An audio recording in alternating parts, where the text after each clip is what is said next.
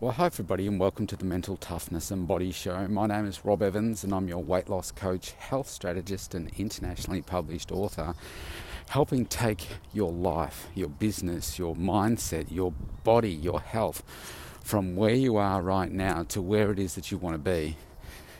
And today you are joining me for a walk. It's a bit fresh this morning.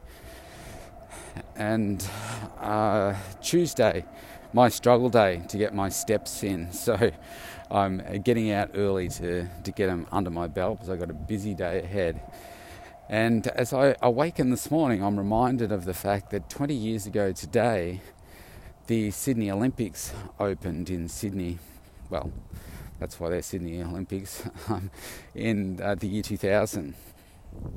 And Cathy Freeman, champion, Olympic gold medalist of the 400 metres sprint, lit the flames. And I was there I saw a dress rehearsal of the opening ceremony. Didn't actually see the official opening ceremony live, in person I should say. I saw it live on TV. But a remarkable event, the Sydney Olympics. I reckon the best Olympic Games ever. And I remember being there and being lucky enough to go to a number of different events that I wanted to go to, like weightlifting and the athletics. And I actually saw Cathy Freeman win the 400 metre final. We saw so many different things. It was really, really fantastic. And so today I'm thinking about, wow, that was 20 years ago. And I can still remember it so clearly as to what we did, what the atmosphere was like. It was just certainly right now with COVID, and you think, wow, the Olympics, the Olympic Homebush Stadium was just buzzing with so much energy. It was an incredible place to be. Anyone that's listening to this that was there will know exactly what I'm talking about. This was a purpose-built facility that incorporated so many different things. They had the stadium that held 110,000 people. They had practice ovals. They had the swimming there. They had basketball there. They had baseball there. They built all these different stadiums. They had the tennis there, the swimming, the diving. So many different sports. And they built all these stadiums right there on wasteland, effectively. And you go there now and the buildings are still there, and some 20 years later, it's quite a magical place to be, I think. And it got me thinking about how quickly that 20 years has really passed. I look at my life over the last 20 years. I was married at the time, we didn't have kids. Now I'm divorced and we've got 2 kids. When I went to the Olympics, I wasn't running my own business, and now I've been running it for 12 years. Life is in a completely different place. I've been around the world. I've spoken on the global stage. I've written a book. It's been picked up by an international publisher. I've had various relationships since then, and my kids are growing up. And it's like, wow, where did that time go?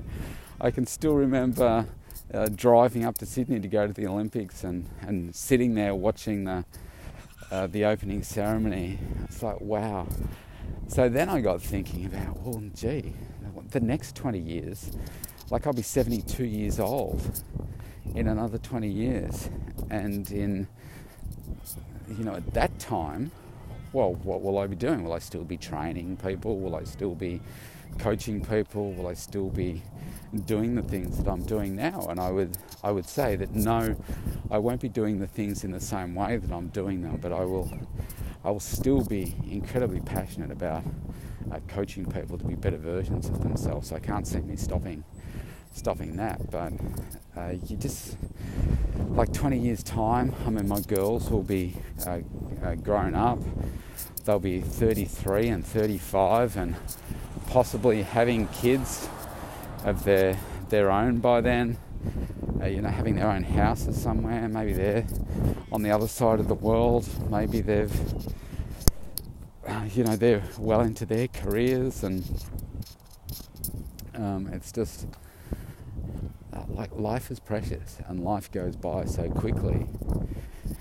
And I guess today is just a stark reminder of how quickly it goes past. We seem to go through life just accumulating, I'm generalising here, but accumulating material things. But at the end of the day, when it comes down to your last breath, it really comes down to the experiences that you have in life and the people that you have around you at that time. And that's the thing that really, really matters. And I think many of us waste time, waste life, and don't get to the true outcomes that we really want. And do you know what? That's all on you.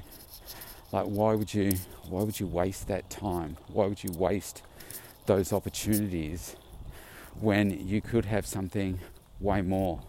You could have actually what you want, but you're just not working hard enough to get there, or you're just not getting the right coaching to get there. But from my experience, coaching's one thing. Now, the coach can tell you to do something or guide you in the right way, but you still got to do the work. And that is going to be hard.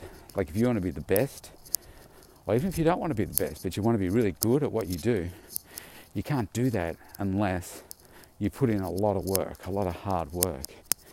And I think some people, they want to get a different outcome for themselves, but they're not prepared to do the hard work. So like in the podcast yesterday, my interview with Liz, the successful people do what others are not willing to do. And that needs to be you. If you want success, you've got to do what no one else is prepared to do. And that means going through the hard work. If you want a six-pack for your body, you've got to do the hard work. And part of that is training, but probably the harder part for most people is the food. But if you want it, you've got to do the work. There's no easy road to getting there. And even if there was an easy road, I wouldn't recommend you take it, because it's about who you become along the journey, along the way, to getting to that result. Not about the result. It's about who you become on that way. You become resilient, you become strong. And that means that you can do anything. An interesting task that I'm having with my kids right now has really made me think about my role as a dad, and whether I've been stepping up enough as a dad. And we're homeschooling here, and my girls are 13 and 15, so year 7 and year 9 here. And they're good kids. They're great kids. They're very conscientious.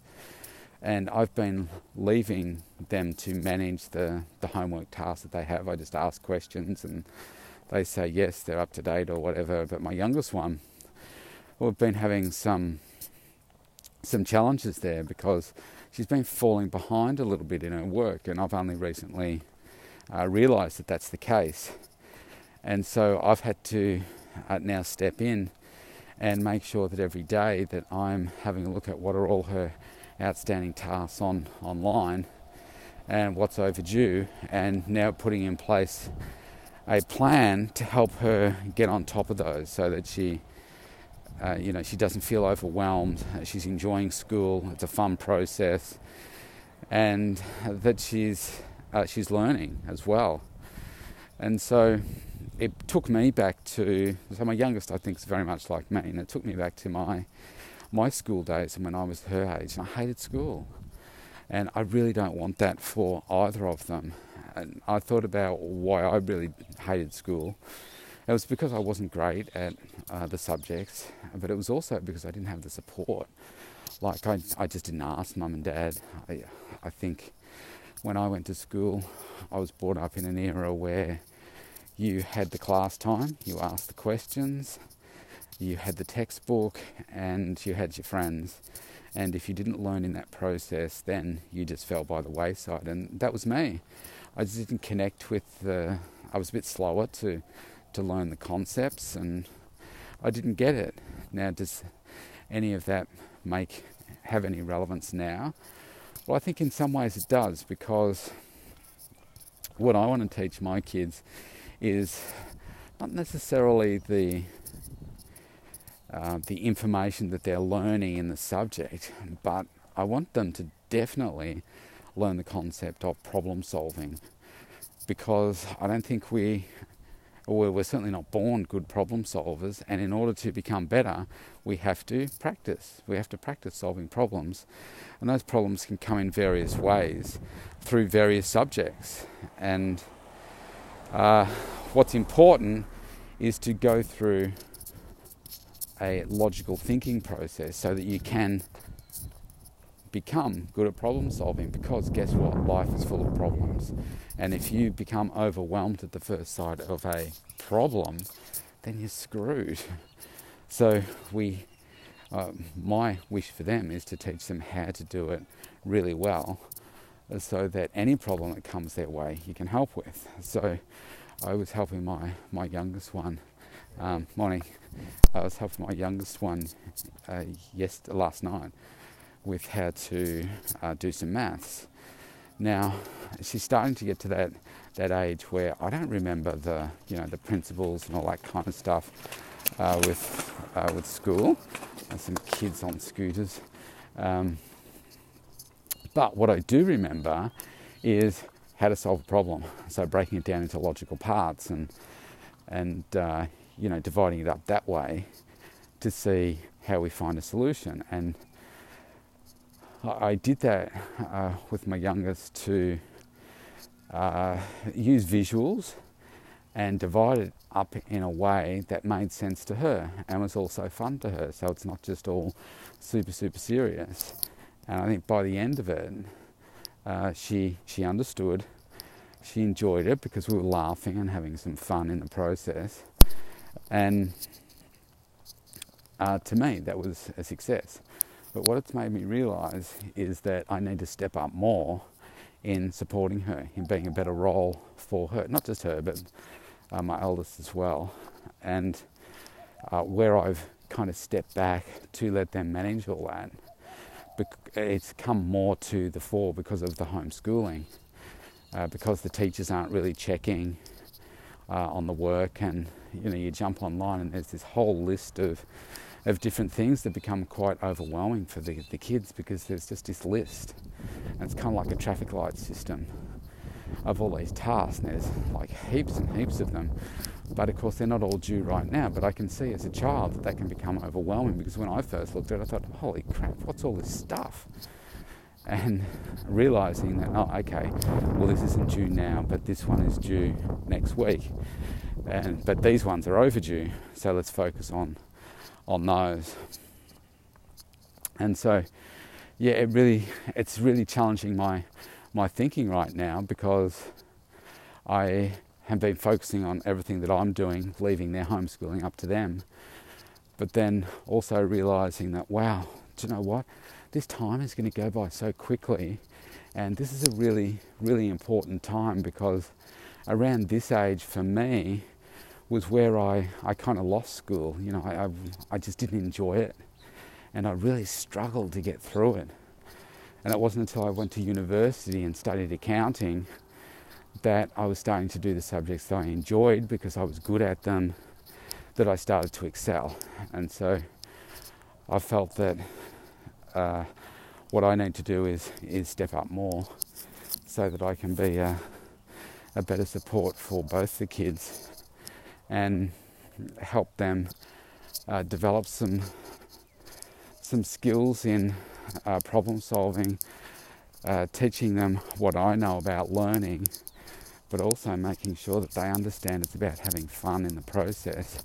And there will be situations where there's certain subjects, for instance, that I was doing that I saw no relevance whatsoever to what it was that I did. For instance, if you look at, say, Macbeth, for instance, I could not see how Macbeth or Hamlet or any of those plays whatsoever, I think we did Othello as well, no, Oedipus. I think we did it year 11. I thought, this has got no relevance in my life ever. Why do I even need to learn it? And I would kind of incant that to myself all the time when I had to do work on it. I didn't understand it. I didn't understand the language. And so I didn't see why it was important. But what I want to teach the girls is that, even though you may not be needing to understand why you're reading this book and understand how it fits into you wanting to become a vet or whatever it is that you choose to do later down the path, what you do need to understand is this is about how do you solve a problem, and this is a different problem, and it just activates a different side of your brain. Now, both my girls are very artistic, so something for them like drawing and creating something beautiful is really easy for them.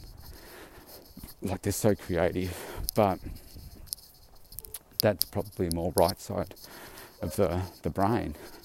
But where it comes to numbers and maths and that kind of stuff, where it's something that their mum and me have got more strength in because we're more left brain thinking, then that's more the logical side. And for them, that's a little bit more of a challenge, but still a problem.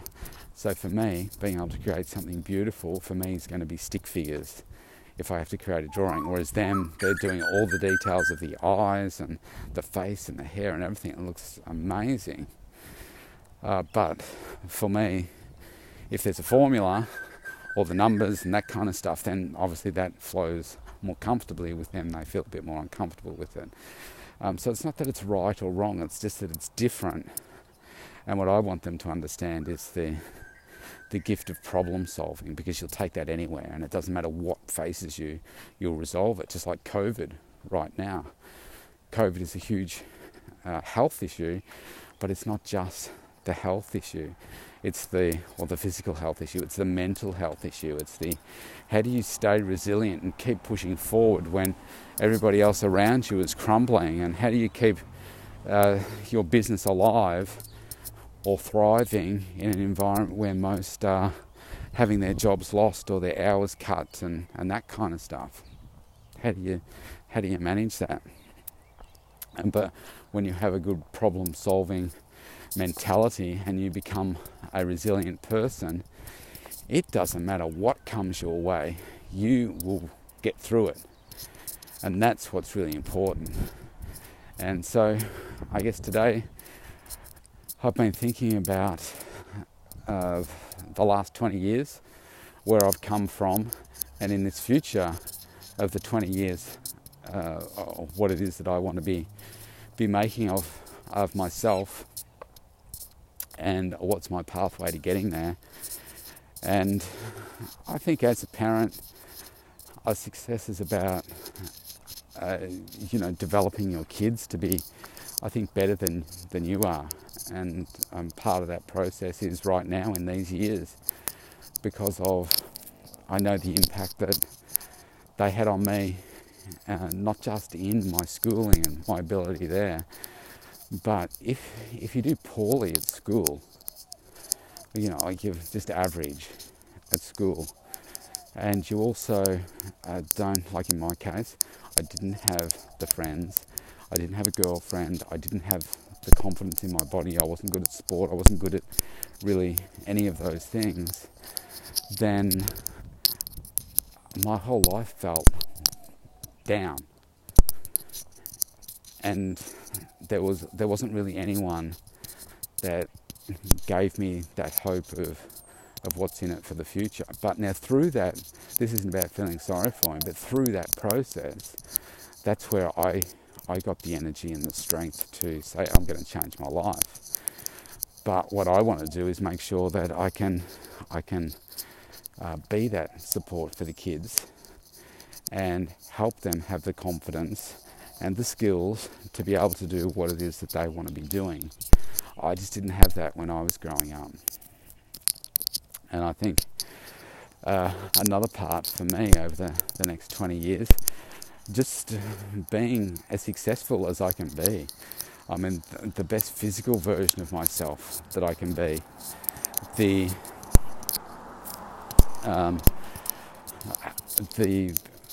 best health that I can have as well, because my family tree is very, very weak in terms of illnesses and so forth. I don't want to be like that. I want to be around for my kids. I want to be a good example for them. I want to be a good example for their kids for their kids if they choose to go down that path, and just enjoying a different part of your life that's successful, keeping on working hard, keeping on driving for success. Maybe it's writing more books. It's certainly producing a lot more content and more coaching programs, and delivering greater outcomes for people to improve their health and life. I just can't see myself stopping that, because it's just such an important role. There's such a need for it, and I enjoy it so much. So, what's on the horizon for your next 20 years? I know that's in some ways it seems like, oh, why would you be thinking 20 years ahead? But I think it's really important for us to be constantly reflecting on, so what's our exit strategy from what we're currently doing at the moment? What's that next thing for us? Because life is precious, we just don't know. And today was a sweet reminder of just how quickly 20 years can go past. And when I look back and think about all the things that I've done over the last 20 years, it makes me very excited about what the next 20 years holds. Because 20 years ago, I just got a garbage truck going past, sorry about the noise. It's garbage collection day.